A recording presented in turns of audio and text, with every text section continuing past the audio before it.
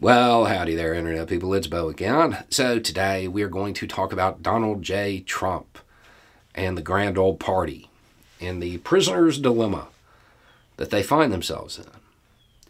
Each one needs the other to do something, but they also have to trust the other person to do it while doing something against their own self-interest.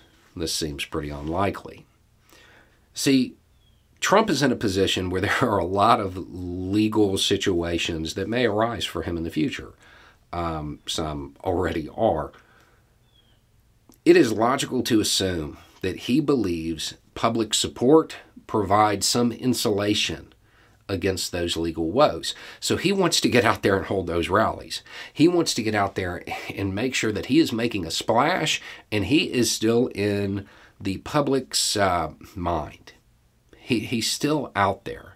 He's a public figure. He's calling the shots because his insulation kind of withers if he falls out of the public eye.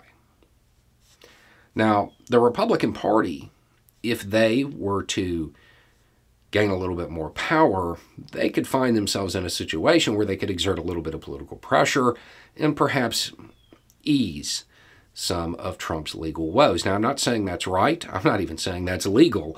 I'm just saying that given what we've seen in the past, it seems pretty clear that there are a whole lot of members of the Republican Party that don't care what's legal. So they could do that. But in order for them to gain more power, Trump has to trust that they will do that because he has to stop. He has to stop with the rallies. He has to take a back seat. He has to kind of fade from public view because he is toxic. He's a toxic political candidate who pushes the independents and the moderates away, which means if he's out there, the Republican Party is less likely to gain ground, to gain power, to be able to help him. But does Trump have any reason to trust that the Republican Party would do this for him if they do gain power? Not really.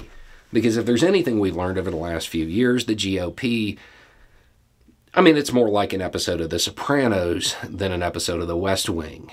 It certainly appears that you are only as good as your last envelope of poll numbers. And then, there's also like all the investigations and people flipping that certainly makes it more like The Sopranos.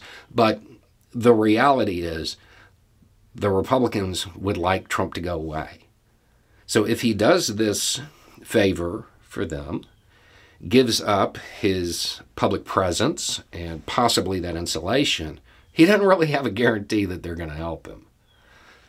So he probably won't make that move, which means they may not be in a position to help him.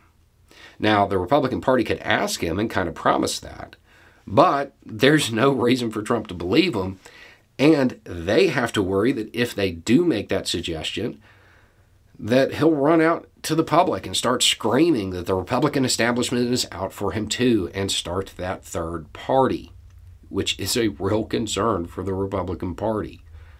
They're having an issue getting the independents and moderates.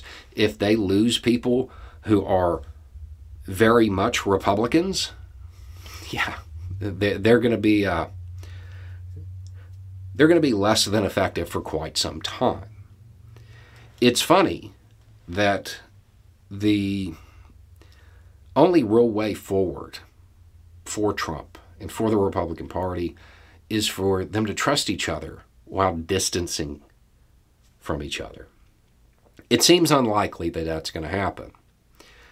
I would imagine that Trump's going to continue to get out there and make these statements, continue to get out there and do these rallies, and continue to push claims that drive moderates away, and therefore cost the Republican Party seats that might be used to help him in the future.